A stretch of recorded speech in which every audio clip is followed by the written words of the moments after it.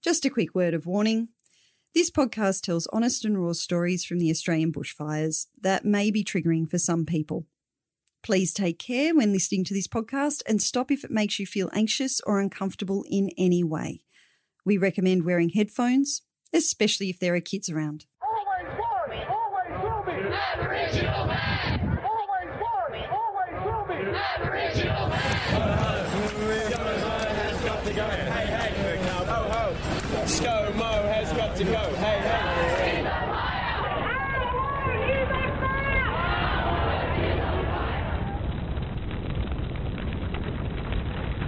Catastrophic. Tales from the Aussie bushfires. I'm Karen Viggers. I'm a wildlife veterinarian and author, and I do a lot of work with Australian native wildlife in the field.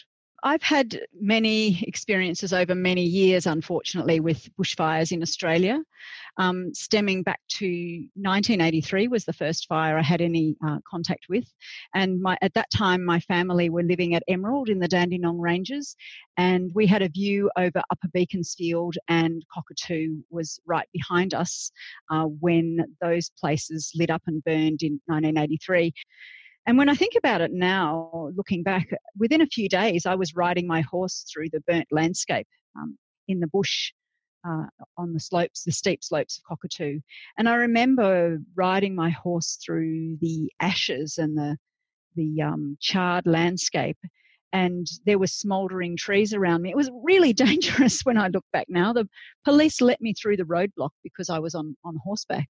But really, there could have been falling trees, and I just remember the silence of the bush. Having ridden a lot as a child through that landscape, I was used to the sort of the murmur of the leaves and the smell of the trees, and it was quite dense bush, wet bush. But it was the silence and the white ash on the ground and the charred trees, and in many places, even the canopies had been burned. So that was my first encounter with bushfires.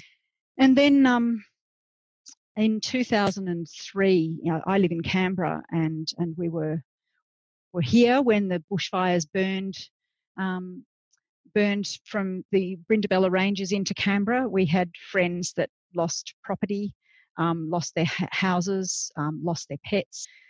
The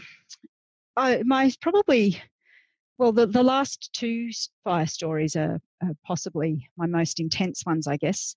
In 2009, in the Black Saturday fires that burned so fiercely and ferociously in Victoria, my parents live on a farm in the Yarra Valley, which is quite close to Kinglake and Strath Creek and some of those areas that were completely incinerated. And my husband and I have worked extensively in the mountain ash forest up behind Healesville, around Marysville and those places as well. And on the night of the fires, it was really quite a hot day. I think it was about 35 in Canberra. But down in Melbourne, it was obscenely hot. It was 48 degrees that day in Melbourne. Mum and Dad have a property that's 85 acres and a vineyard in the Yarra Valley. It's really beautiful. There's the swimming pool overlooks the rolling hills. Anyway, there was about 5:30, my mum rang back and she said, "The fires are here." And I'm like, "What are you talking about?" She said, "They're here. What should I take?" They were, completely unprepared, no warning, really no notification. And I said, "Well, I don't know. If you're going to go, then grab the photo albums and grab the dogs and go." And she said, "Oh, I've got to go. The fires are here." And then there was 5 hours in which we heard nothing. I think it's interesting. Victoria seems to do this. Massive areas seem to go up in a day, which was so different. I mean, Mallacoota went, and all their Gippsland went in pretty much a day as well in these fires that have just passed. But, we've had fires for weeks and months burning right down the Great Dividing Range. But I don't know what it is about Victoria that it goes so intensively and so ferociously. And what was really interesting about these fires is that my parents had always expected the fires to come from the north or the northwest, because that was the direction of the prevailing winds. But what had happened is the northerlies had blown the fire from Kinglake past their property, and it was a southerly change that turned the fire around and brought it up through their property. What saved them really were two things. One was that their farm is in grassland and open woodland, so they weren't in forest, which is where so many people lost their lives. 173 people died on that day. So what saved them was the fact that their farm was in more open country, and we always thought it would be the swimming pool and the pump and the hose that saved the house, but what in fact saved the house was the circular driveway on the south side of the house that caused the fire to split and go around the house and then on through the property and up into the state forest on the other side of the road. So they were lucky that they saved their house and they saved their lives, but pretty much apart from that, the entire property burned. And so, it wasn't until 10:30 at night that Mum rang through and said, "Oh, we're okay." They had been busy fighting the fires all that time, and after they let us know they were okay, they continued to fight fires through till 3:30 in the morning when they were just too exhausted and just going to get a bit emotional here. They went to bed and held hands in case that was the end. But around them, there were trees burning the whole time, and a 6-meter wall of flame had rushed up to the house. And during the night, they could see the vineyard. It was like cigarettes burning, the posts smouldering as they slowly burned down in the vineyard. And so it was just pretty horrendous time. But they were lucky, And this is funny. I want to talk about this concept of luck because with those fires, you were considered lucky if you survived, which I understand. So many people lost their lives. It was just horrendous. And we knew people that lost their lives up near Marysville in places that we'd worked. And that's, there's nothing worse than that.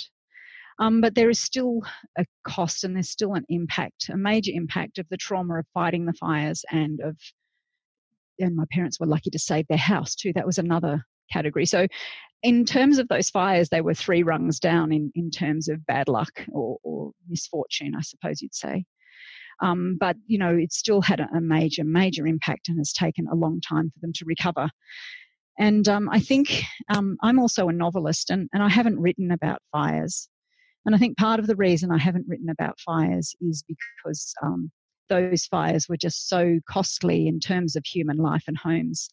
And I felt, and everybody felt that my parents were lucky, unlucky to be burned, but lucky to have escaped with those important things intact. So I felt it might be trivialising the impact on others to try and fictionalise the fires. But at some stage I may do it. It's just in many ways still been too hard to go back. The thing that first strikes you apart from when you go into the fire zone is the smell of the burnt landscape. It's a really acrid, bitter, horrendous smell. And I'd experienced that before when I was helping my friends try to tidy up their farm after the 2003 fires.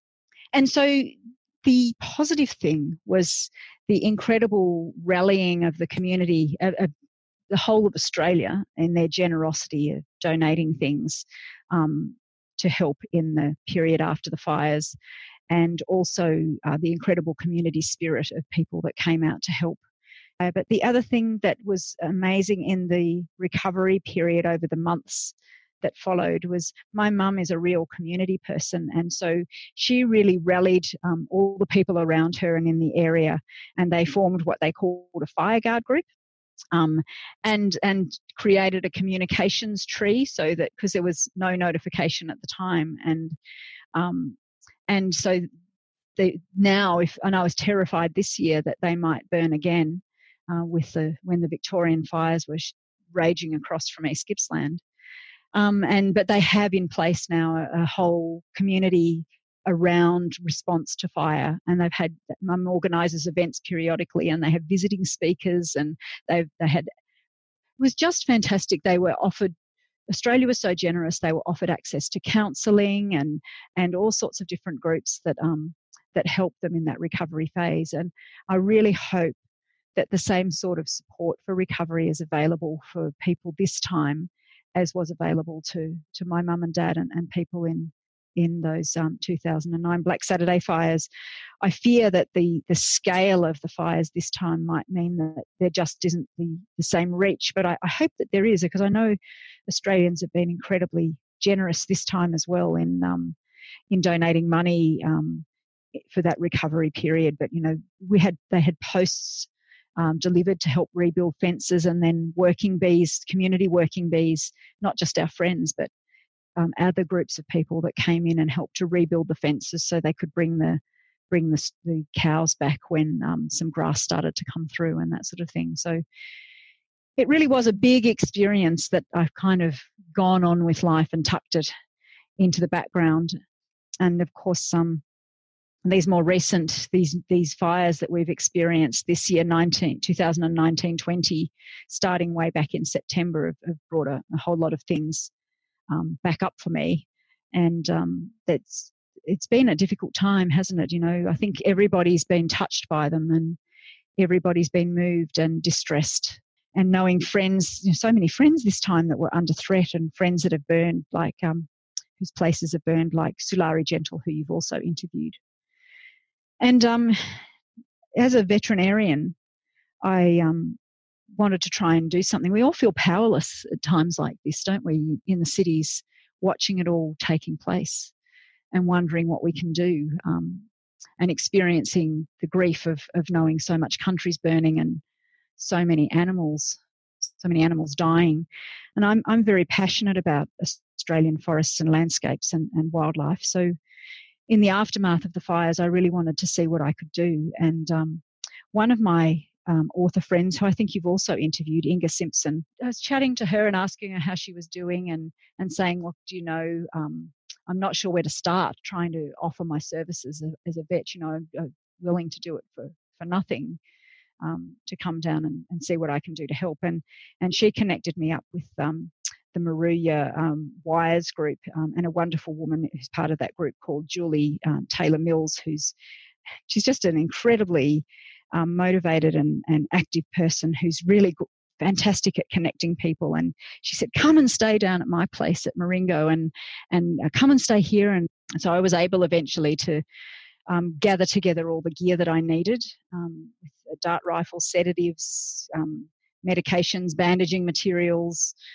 darts and all that sort of thing, and go down to the south coast. So I was mainly in that area from Maruya north through to Kyola and Borley Point, and try and offer my services down there. And I found it pretty traumatic. I had two main roles. I guess you could say they were all positive, though they didn't all feel positive at the time. So what I was doing was helping wildlife carers who were looking after and treating kangaroo joeys, eastern grey kangaroo joeys and wallabies that had burned feet from the fires. But joeys mainly, because whilst we'd like to be able to treat everything, it's very difficult and very stressful to try and treat and handle adult kangaroos and adult wallabies. So they were doing great work looking after these joeys and bandaging and caring for them. And I went to one carer's place, and she had I'd never seen this before, but it's a really good idea. She had little babies' porta cots set up, and a joey in each porta cot, and with their pouch hanging in there and some food and their little bandaged feet. And that was the main injury that I was seeing, was these little burnt feet, and sometimes 4 feet as well. So I was mainly helping with that, which was really positive, wonderful, motivated, passionate wildlife carers who were doing, a great job, and as best a job they could with the joeys that had come into them.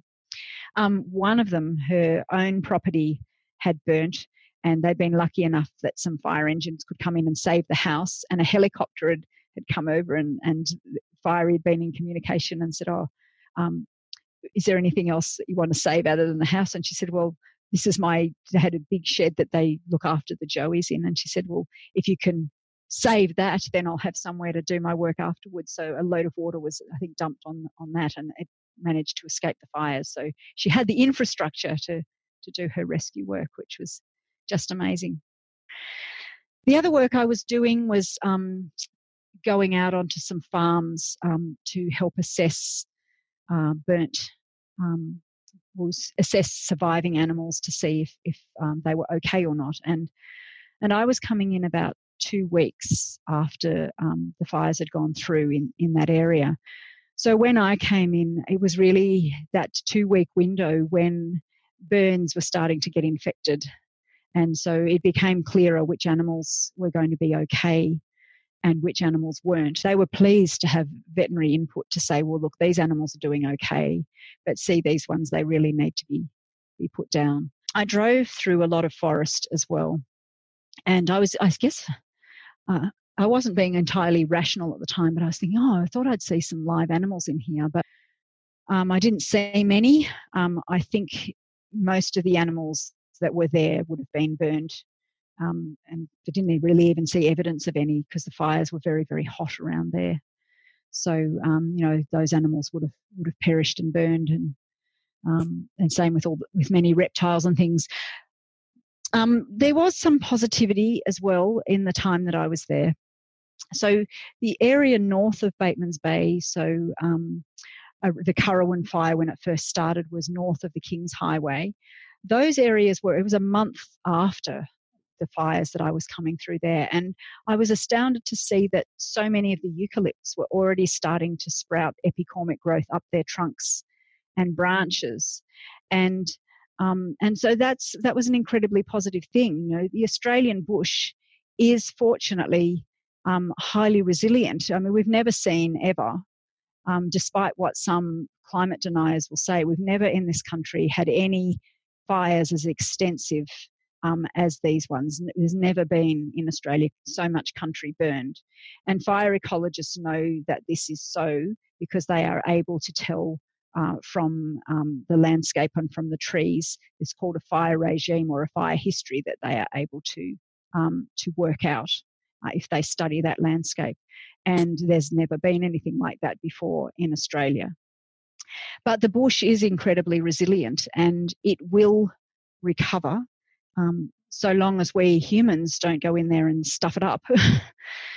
So after the fires, we're tempted to, there's a lot of pressure, especially in state forests, to go in and salvage log the forests. But my husband's a forest ecologist, and he's worked in the Victorian mountain ash forests for, I think it's 37 years now. And so he set up studies around the 2009 Black Saturday bushfires, not only in areas of national park, but also in state forests, to look at the recovery of the forest and the impacts of salvage logging. And they found massive, massive impacts of salvage logging on the recovery of the forest, on the soils, and on the forest wildlife and the ability of the system to rebound. And on the basis of that, the Victorian government has been of his findings, the Victorian government has been very reticent to go in and do any salvage logging because the science shows that it's not a sensible thing to do, and that the impacts of salvage logging can last for a minimum of 40 years, if not centuries, on the recovery of the landscape. So it really is nonsensical for us to be going in and salvage logging. I think it is actually New South Wales state forests have gone in and started salvage logging. But if you look at the science, it's uneconomic. Like the trees that they take out are worth nothing. They're worth next to nothing. And in fact, after the 2009 Black Saturday bushfires, a number of contractors in the Victorian forests went broke because there was no money to be made through salvage logging. So it really isn't a sensible thing to be doing, and we shouldn't be doing it. The other thing is that many animals have burned and died in these fires, and that's almost unfathomable when you think of the 1 to 2 billion animals lost of so many different species, and in that estimate there's many that weren't included as well, like of course not insects, not frogs, and I don't know if that included the birds and things as well. I think it might have. But what my husband's studies also showed is that even in intensively burned landscapes, a surprising number of animals actually do survive. And when you think about it, people think that the trees are all dead when they see them burnt and with no canopy. But when you think about trees and the way trees are structured, the inner parts of the trees can survive and often do. Some trees, of course, do die, but many, many trees will survive. And when you think about, if you know anything about the biology of botany, there's the xylem around the tree is where they pump the water, the tree pumps water up to its crown, to the leaves. That's like a layer of insulative water around the core of the tree. So this is why when a fire goes through, and if a canopy is burnt, the tops of the trees are burnt, the chemistry of the tree changes and tells the tree to throw out these epicormic growths so they can start to photosynthesize again. So if we leave the trees alone, most of them will recover. The other thing that happens, even on those intensely burnt sites, under fallen trees, inside hollows in some of the standing trees, my husband's work has shown that small mammals like bush rats and antechinus can survive. And so they had done genetic work before the fires in Victoria and then after the fires and seen that genetic message continuing. So they knew that those animals had actually survived the fires and were able to start recolonising the forest in the aftermath. So, there is hope. The problem is the frequency of fires. If this country gets burned too often, like most of the forests have evolved to cope with burns every 50 to 100 years. So interestingly, some of the work that's been done crunching data from the new fires in East Gippsland has shown that 48% of that country was burned in the last 10 years. And that's when things start to get problematic because firstly, you often get replacement of there hasn't been time if many trees have died. If you get forests too frequently and not enough tree survival, then you lose the seed bank, and then different species that are not suitable for wildlife fodder or to eat, like greater gliders, can start to come through. So there is a problem if we start to have really, really frequent fires and if we tamper too much with the landscape. There's been also a lot of talk about thinning the forest or doing selective logging rather than clear felling or trying to find some form of logging. But unfortunately, it's scientists, my husband's science and other scientists around the world have shown that thinning the forest opens the canopy and leaves a lot more litter on the ground, and so it actually makes forests more fire prone. So there's a lot of, I guess what I'm trying to say is that in the aftermath of these fires, there needs to be a lot of thought into how the recovery is tackled and whether it's time to start. There's jobs involved, obviously, and I'm concerned for people's jobs that work in the forestry industry. But it's most of the money that is made from cutting forests comes from plantations and plantation timber. So in Victoria, 87% of native forest that is cut goes to wood chip, which is low economic, low return, and is very difficult for the contractors to make a living. It really is time to be looking at transitioning more of those contractors into plantations and plantation harvesting, and a lot of them already do work part-time in plantations.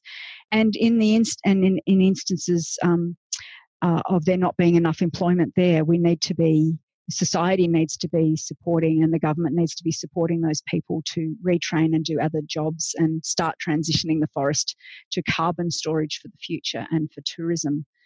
I think that one of the key issues is that the major driver of bushfires is climate and weather. So there is you can't say what caused one particular fire or what was another. It's all bandied around saying that, we can't lay the blame at the feet of climate change. We can't say climate change caused one particular fire.